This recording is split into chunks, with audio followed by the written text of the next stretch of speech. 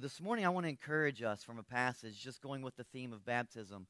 Luke chapter 10. So if you brought a Bible, turn to Luke 10. We've been going through a series on the life of David. We're going to take a break this week from David and just encourage us from the baptisms and what God is doing here in Huntington and all around the world.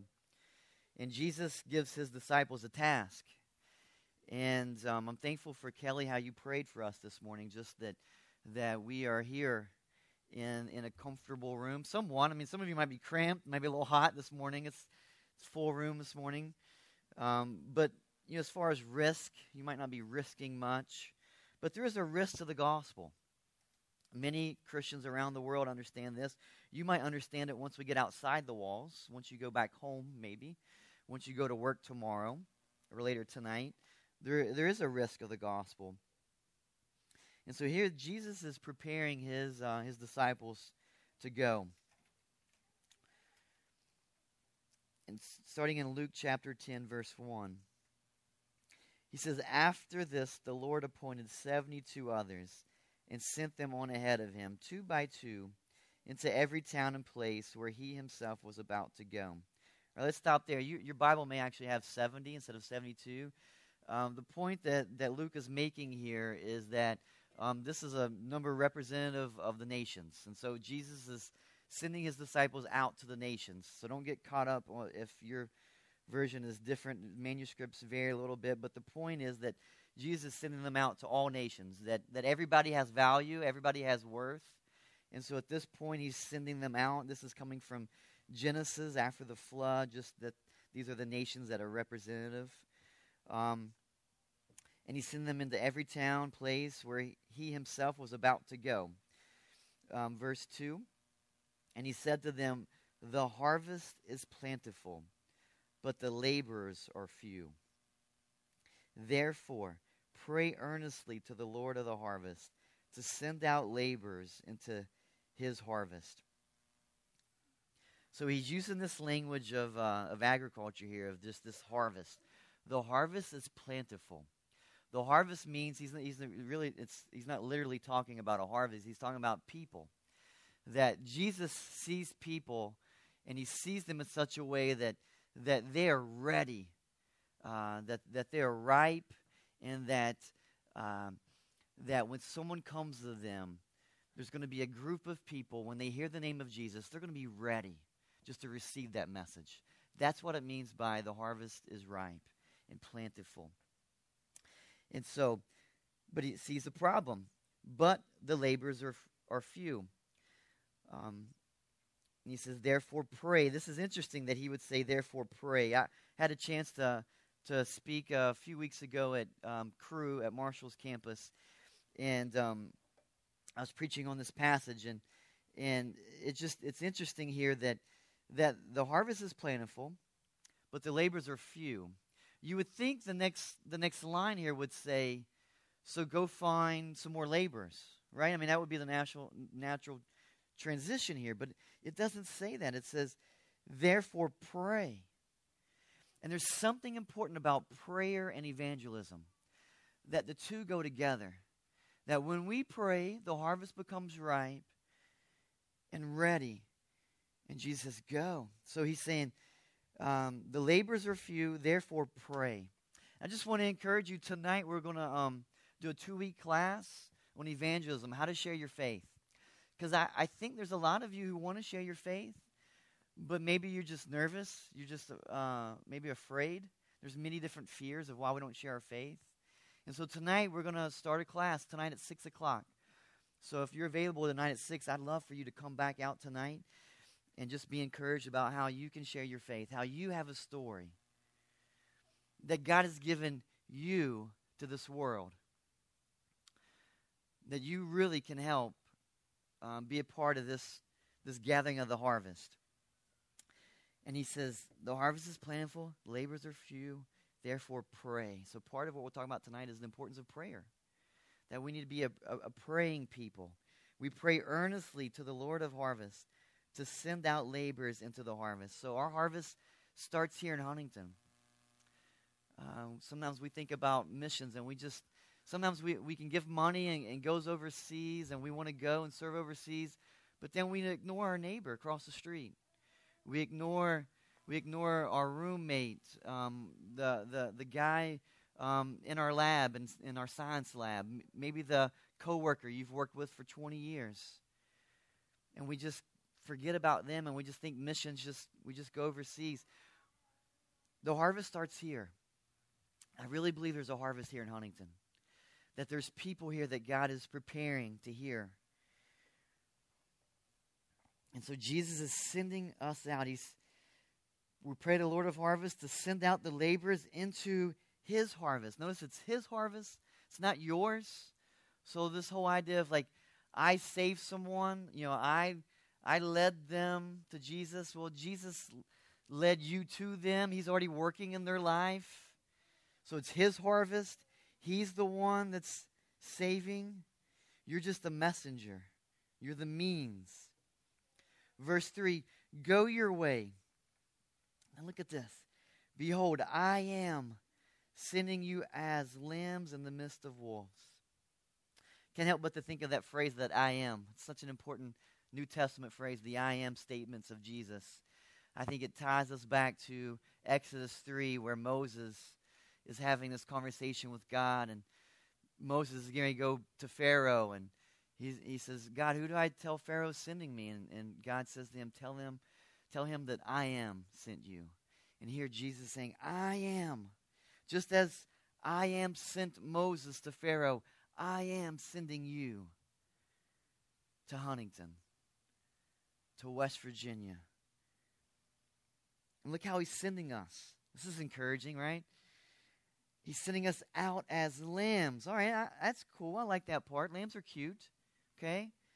But he's sending us out as lambs in the midst of wolves. Whoa, come on. Where's that, that comfort? Where's that safety? That's what we want, right? To be comfortable. This is not it. That there's a risk here. And I think we're starting to see that in America. You go around the world, you see this. We're starting to see it in America where Christians are persecuted. I mean, you can be religious, but if you're a religious Christian, persecuted. There's something different about being a follower of Jesus. He's sending us out as lambs in the midst of wolves. Maybe that's why you're afraid this morning. Maybe that's why you don't share about Jesus as much as you want to. Because I think you want to. I really do. But you get nervous maybe because you know that it's risky. You're a lamb and there's wolves. They just want to attack you, make fun of you, put you down. But know this, that you're not alone, right, in this. It should be great comfort that I am is sending you. The God of the whole universe is sending you. That you have value. That you're a part of his global rescue plan. That he's using you. That's the encouraging part. So I think about my life. I'm a nobody. I grew up in a trailer park in Crown Hill, West Virginia. Nobody knows where Crown Hill, West Virginia is. But God wants to use me. God wants to use you. No matter what your past has been, whatever struggles, God wants to use those struggles so that you can help others with those same struggles. Know that they can be loved by God. So you have value. God is sending you out among the wolves. Verse 4, he says, carry no money bag, no knapsack, no sandals, and greet no one on the road. Basically saying, I will provide for you whatever you need. Just trust me. Just lean on me during this time. Trust me, the Holy Spirit, to be at work in your life. Don't take other things that you think, well, I'm going to need this. It's not Jesus and this. It's just Jesus, period. That's all you need. That he is enough. Verse 5, whatever house you enter, first say, peace be to this house. That's a Jewish phrase that they'd offer this greetings of peace. So bring this greeting, peace be to this house. And if a son of peace is there, your peace will rest upon him. But if not, it will return to you. So Jesus is sending these people out, and he's saying, go look for people of peace. These people of peace are part of this harvest. And I've been preparing preparing them to receive you. And when you bring peace upon them, they will receive you, and that's how you'll know that they are ready. Stay with them. Tell them about me, because I am going to come. So Jesus he's preparing people, because he's getting ready to go to the cross, die for our sin, for your sin, for my sin, to be buried, raised from life, raised from death to life, ascend to heaven, and then he's the Great Commission that we are to go. So right now, they're not bringing a message of the cross. They're just bringing a message of what is to come, so that when they do come with this message, then they're ready. So what do these people of peace look like? I think there's people of peace around us. I really do. I really believe that God is sending you to your workplace, to like your hobbies, what you love to do. That there's people of peace that he's preparing, so that when you come and you meet them and you bring this greeting to them, they're ready. I really believe it. But sometimes I feel like he brings us together and we're like, well, somebody else, he'll send somebody else. Somebody else will meet them. It's not my responsibility. But what if it is? What if God, in his infinite wisdom, is when working in this person's life, and in his infinite wisdom, knew that he could bring you into their life, because that you loved him enough that you would share with them, and that you are the instrument, you're the means by which he's going to bring this one to know him. What if that's your story? What if you're because guess what? I'm guessing at some point you were this person, that you needed the message of Jesus. And so for some of you, it may have been your mom or dad told you about Jesus when you were a little child. That's not my story. My mom and dad didn't tell me the story of Jesus. I was 20 years old, and my cousin from North Carolina, she told me about Jesus and how much he loved me. And honestly, it wasn't the love of Christ that drove me to him. It was that if I were to die today without Jesus, I would spend forever in hell. And that freaked me out. And that just kept getting me thinking, like, is my life worth going to hell? You know, my great life of playing video games at 20 years old. And it drove me to the cross, where I then learned about the love of Jesus. But God used my cousin from North Carolina. I want you to turn with me to Acts chapter 10. We're going to look this morning at a person of peace. His name is Cornelius. And I believe there are Corneliuses all around us today.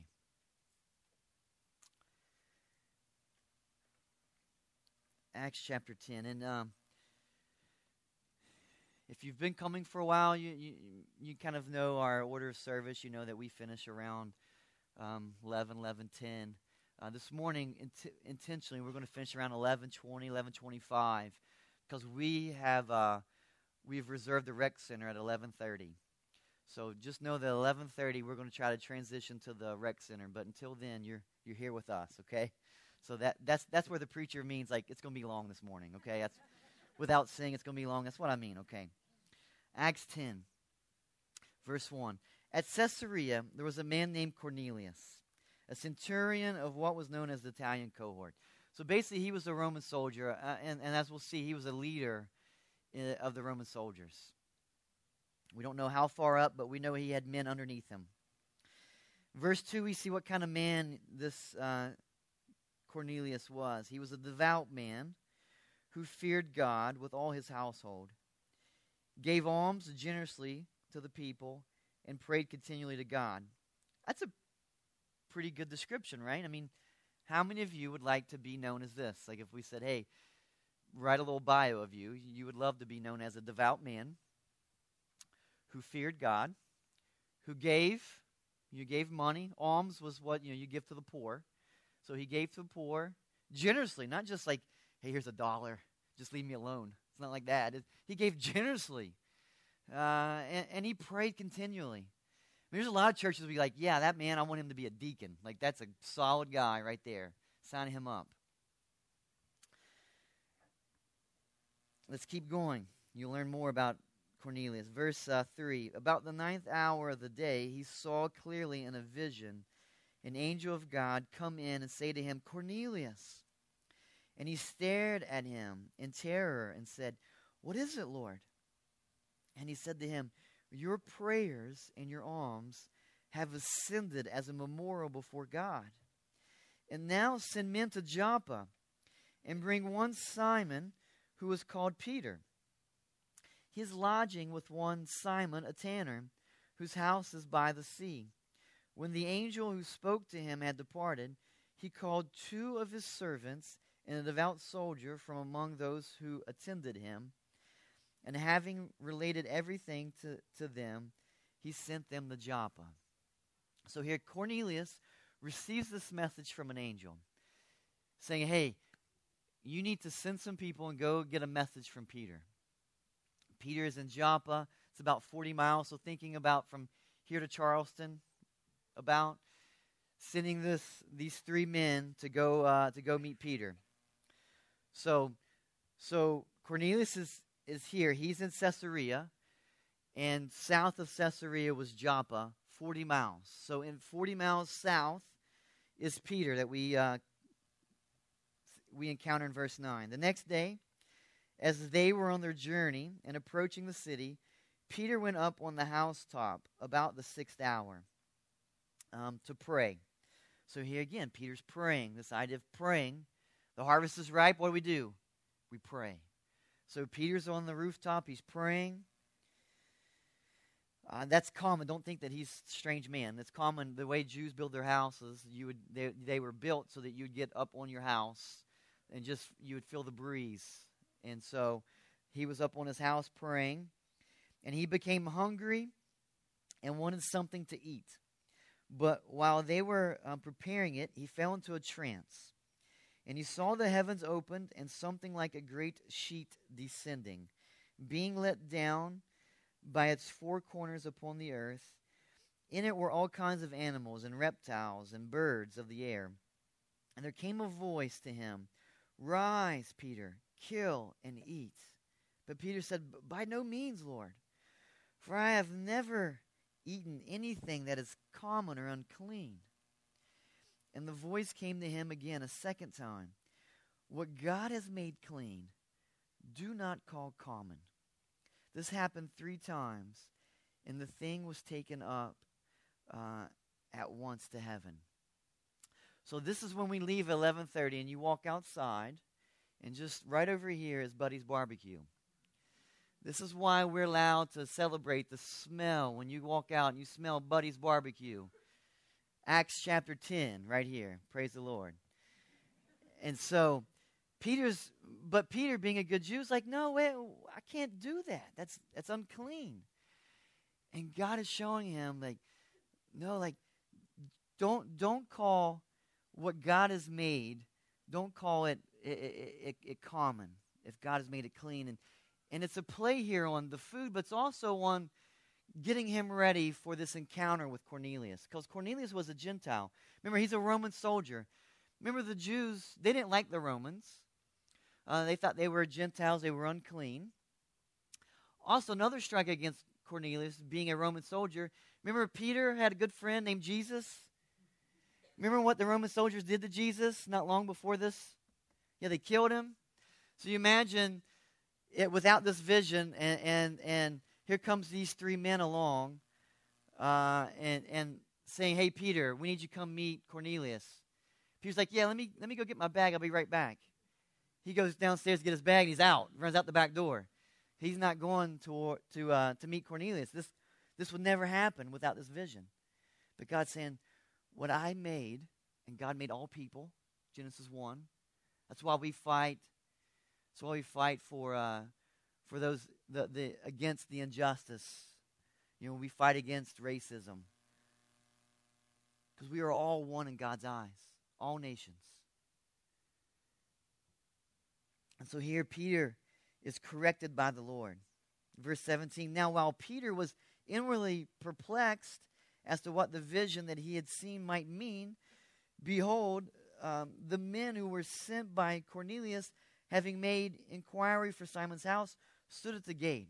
So I love this. Like, he just has this vision, and all of a sudden, like, those men they're at the gate of his house. Verse 18, they called out to ask where Simon, who was called Peter, was lodging there.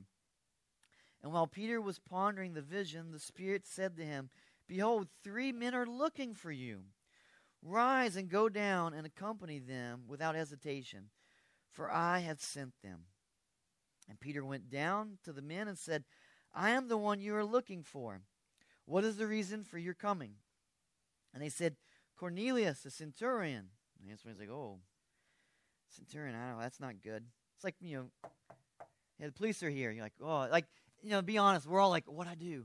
And you didn't do anything. Or like when the cop comes behind your car, and we're all inwardly, like, we have this sense of guilt, like, what did I do? And you did nothing, but we just feel guilty. So centurion, and the centurion, an upright and God-fearing man who was well spoken of by the whole Jewish nation. It's an interesting phrase that even the Jews respected Cornelius. Was directed by a holy angel to send for you to come to his house and to hear what you have to say. So he invited them in to be his guests. So they come in and they basically tell about this vision that Cornelius had. And Peter says, man, that's crazy. I just had this encounter with this, this vision. And so Peter goes to meet Cornelius. So we'll skip ahead to verse 34. Between verse 23 and 34, that's what happens. Cornelius agrees, and that he agrees to go to Cornelius. So now, verse 34. So Peter opened his mouth and said, so now he's in the presence of Cornelius. And he says this to Cornelius. I want you to listen. You remember, how does the Bible describe Cornelius? He was a devout man. He feared God. He gave. He was a generous man. And he prayed continually. But there's something missing in that equation. Listen to what Peter tells him. Truly I understand that God shows no partiality, but in every nation, anyone who fears him and does what is right is acceptable to him. That sounds like, hey man, like it's kind of a universalistic view of salvation, that there's people all around the world. There's no way we can get the message of Jesus to everybody. So as long as there's good, then God will accept them. I want to challenge you on that kind of thinking, because I think Peter gives us some more information a little later that would challenge us on that there's a specific message that people need to hear. That being good isn't good enough. Verse 36. As for the word that he sent to Israel, preaching good news of peace through Jesus Christ, he is Lord of all. You yourselves know what happened throughout all Judea, beginning from Galilee after the baptism that John proclaimed, how God anointed Jesus of Nazareth with the Holy Spirit and with power. He went about doing good and healing all who were oppressed by the devil, for God was with him. And we are witnesses of all that he did, both in the country of the Jews and in Jerusalem. They put him to death by hanging him on a tree. But God raised him on the third day and made him to appear not to all the people, but to us who had been chosen by God as witnesses, who ate and drank with him after he rose from the dead. And he commanded us to preach to the people and to testify that he is the one appointed by God to be judge of the living and the dead. To him all the prophets bear witness that everyone who believes in him receives forgiveness of sins through his name. What was missing from Cornelius? It was the testimony of Jesus. His birth, baptism, death, resurrection, his ascension to heaven. That's what was missing. Let's keep going. Verse 44. While Peter was still saying these things, the Holy Spirit fell upon all who heard the word, and believers from all the circumcised, that means Jews, who had come with Peter were amazed. Because again, they're thinking, I thought this was a Jewish thing.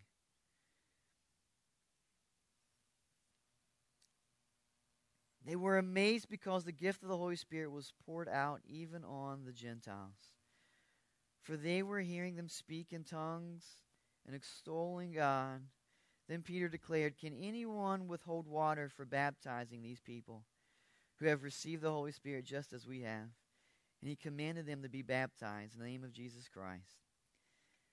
Then they asked him to remain for some days. This is incredible. So here's this picture of Cornelius hearing the message of Christ and the Holy Spirit coming upon him. Then what does he do? He's baptized. It's this picture of you believe and then you're baptized. And I love just today, just this step of faith, of obedience that you six are taking. You're saying, I want to be obedient. Jesus was baptized. I need to be baptized. I want to follow him. I know it's risky, but I want to follow him. So Cornelius is baptized. And then we see in chapter 11, the Jews hear about this, and they get mad. Like, how dare you, Peter? You're the rock. You're like the leader of this. You're Jesus' main guy, and now you're defiling this by bringing Gentiles into this? How dare you? And Peter's going, no, you don't understand. Like, God gave me this vision, and he said, I shouldn't show partiality to certain people. That if God made these people, which he has, then don't call them unclean. And he begins to tell them of how God worked and what's going on. So now drop down to chapter 11, verse 11. This is so important. Verse 11, he says, and behold, at that very moment, 3 men arrived. So these angry Jews, now Peter's telling the story to these angry Jews. He's saying, and behold, at that very moment, these 3 men arrived at the house in which we were, sent to me from Caesarea. And the Spirit told me to go with them, making no distinction. These 6 brothers also accompanied me, so he's building his evidence. He's saying, we all went. It's not just me, but listen to their testimony. They accompanied me, and we entered the man's house, so the man Cornelius. Then look at this. And he told us how he had seen the angel stand in his house and say, send to Joppa and bring Simon, who is called Peter. Verse 14. He will, future tense, declare a message. He will declare to you a message by which you will be saved, you and all your household. Look at the tense of that. So this is Peter talking about that he's met this man who we're introduced to in chapter 10 as a devout man who feared God, who gave away money, and he prayed continually. But here in chapter 11, we see Peter saying that this angel told Cornelius to find Peter, that he will declare a message to you by which you will be saved. Meaning that Cornelius, even though he was the devout man who feared God, who gave away money and prayed continually, was what? Unsaved. He was lost.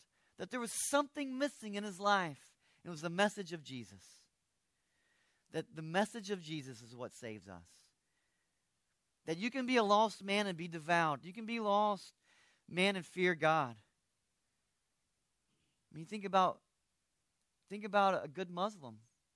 A good Muslim will fear God, right? A good Muslim would give away money, give alms, pray continually. I think Muslims put a lot of Christians to shame and how diligent they are to pray, just to stop and pause and just pray. But I think the Bible shows us that Muslims aren't saved. And so here, this is an important message for us. That Cornelius was, I think, one of these Luke 10 people, these people of peace. That God was preparing the harvest, and he's sending these people to go. And there's going to be these people that, man, they're just ready. They're just ready to hear the message of Jesus. And this is why I think Jesus, when he calls the disciples, he says, hey, I'm going to make you into fishers of men. He doesn't make them into catchers of men. He makes them fishers of men.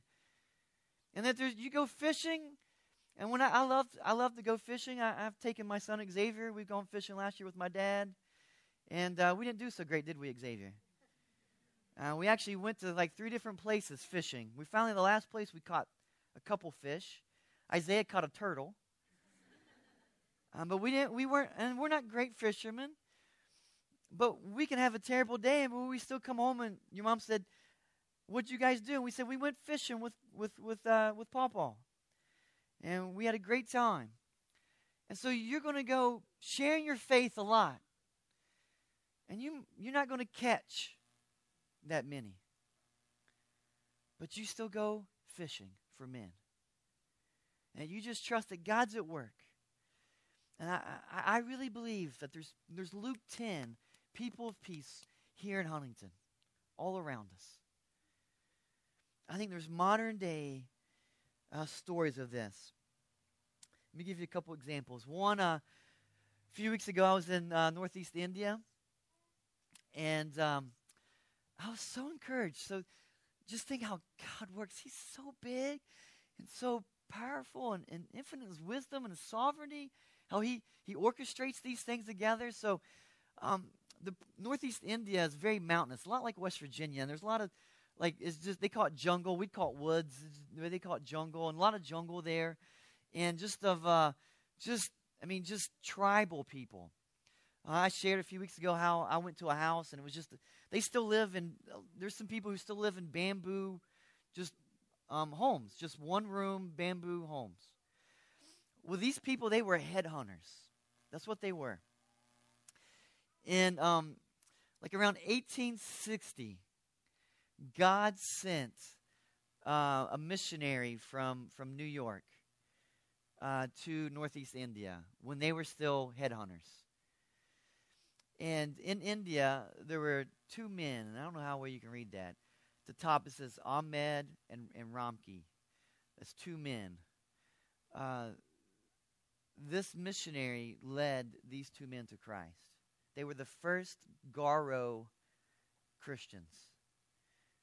Now think about that man from New York in the 1800s.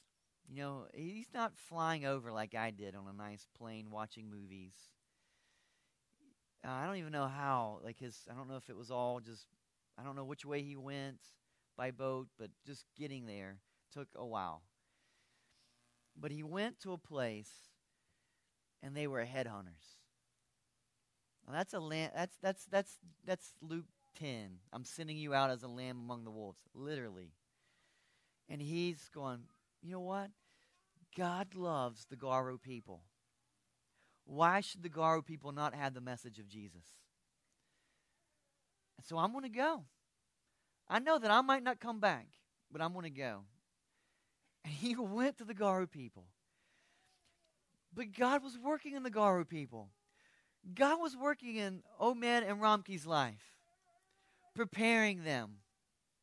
So when this guy from New York came, that they received the message of Jesus. They were people of peace in 18-something.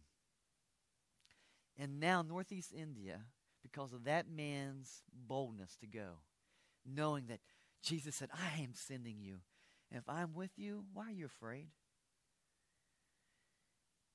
And he went, and now Northeast India is radically changed. I mean, it's a Christian area, Northeast India.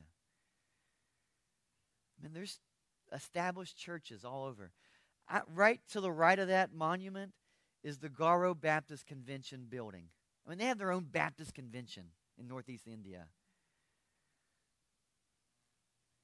Right behind it, across the street is Torah Baptist. It's this huge church, beautiful facility where hundreds come on Sundays. to worship. Just south of this sign is a ladies' hostel where some of these girls, Annie and Liza, and Courtney, went and stayed. Was that last summer? Couple summers ago, you girls went and stayed and loved on some kids there. Just trying to help women in that area. And just south of that facility is a college campus, a Baptist college campus that I was teaching at. God was working. He was bringing those stories together, bringing that man from New York, Peter, to this Cornelius of Northeast India. And they received it, and now, man, it's thriving. Let me give you another example. You guys heard on the testimony today, our brother Iwei's testimony. That Iwei, we're in March, so 3 months ago, Iwei lived in China. And God brought Iwei from China. So think China. Iwei's there 3 months ago. Funsho was in Nigeria 3 months ago. So probably like maybe here. Okay? Did you guys know each other 3 months ago? No. No idea who each other were. But God was putting in your heart, I want to come to America to study. Funsho already knew the Lord. Loved the Lord since 2006. Right? And Iwei never been to church, never heard the gospel message. How other than the Lord can you explain this? So they both come to Marshall. And I think of all the universities in America. Just think of all the universities in West Virginia. And that God brings them both all the way to the United States, to Huntington, West Virginia, okay? To Marshall's campus, okay? Not just to Marshall's campus. There's a lot of dorms, right, at Marshall's campus. There's North, there's South, there's Holderby, there's the Commons, there's Twin Towers. God brought them to the same dorm. From China, from Nigeria. Brought them to the same dorm. Oh, not just the same dorm. You guys are roommates, yes? Put them in the same room. Why do we doubt God? You know what I mean? Like, God is so powerful, and He loves His children so much. He's going to do whatever He can to bring His children to know Him. If it takes putting a desire in them to study in America, if that's what it takes, that's what He'll do. That He brought the nations to us, I think, on the college campus, so that they can hear the message of Jesus Christ. So now Iwei is taking a step of faith and of obedience today and being baptized. Why do we doubt God? God is so good. The harvest is ripe. And I bet there's Corneliuses all around us. We just don't realize it. That God's working in someone's life. And He's put you in their life because you're that Peter to this Cornelius.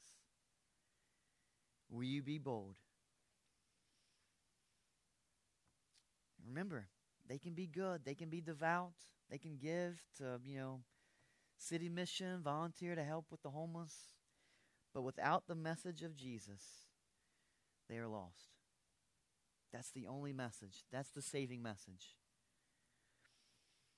Romans 10, verse 17. So faith comes from hearing, and hearing through the word of Christ. They have to hear. It's not written in the sky. Salvation comes through hearing. Faith comes through hearing the word of Christ. Will you be bold? Will you take the risk to be that lamb going out among the wolves? And the Christian life is an adventurous life. That God is sending us on this great plan of redemption and rescue. That He wants to use all of your baggage from your past to tell others. I want you to just as I pray, I want you to be thinking about opportunities that you have. Just for your eyes to be open to Cornelius around you. My friend Thad here has been coming for a while, and Thad's like, I just want to, like, how can I just get involved in MCF? Like, how can my wife, Gabby, and I, how can we get involved? And we began talking and just said, Thad, what do you love to do? What are some things that God's gifted you and you just want to be a part of? Thad played college baseball, and he loves baseball.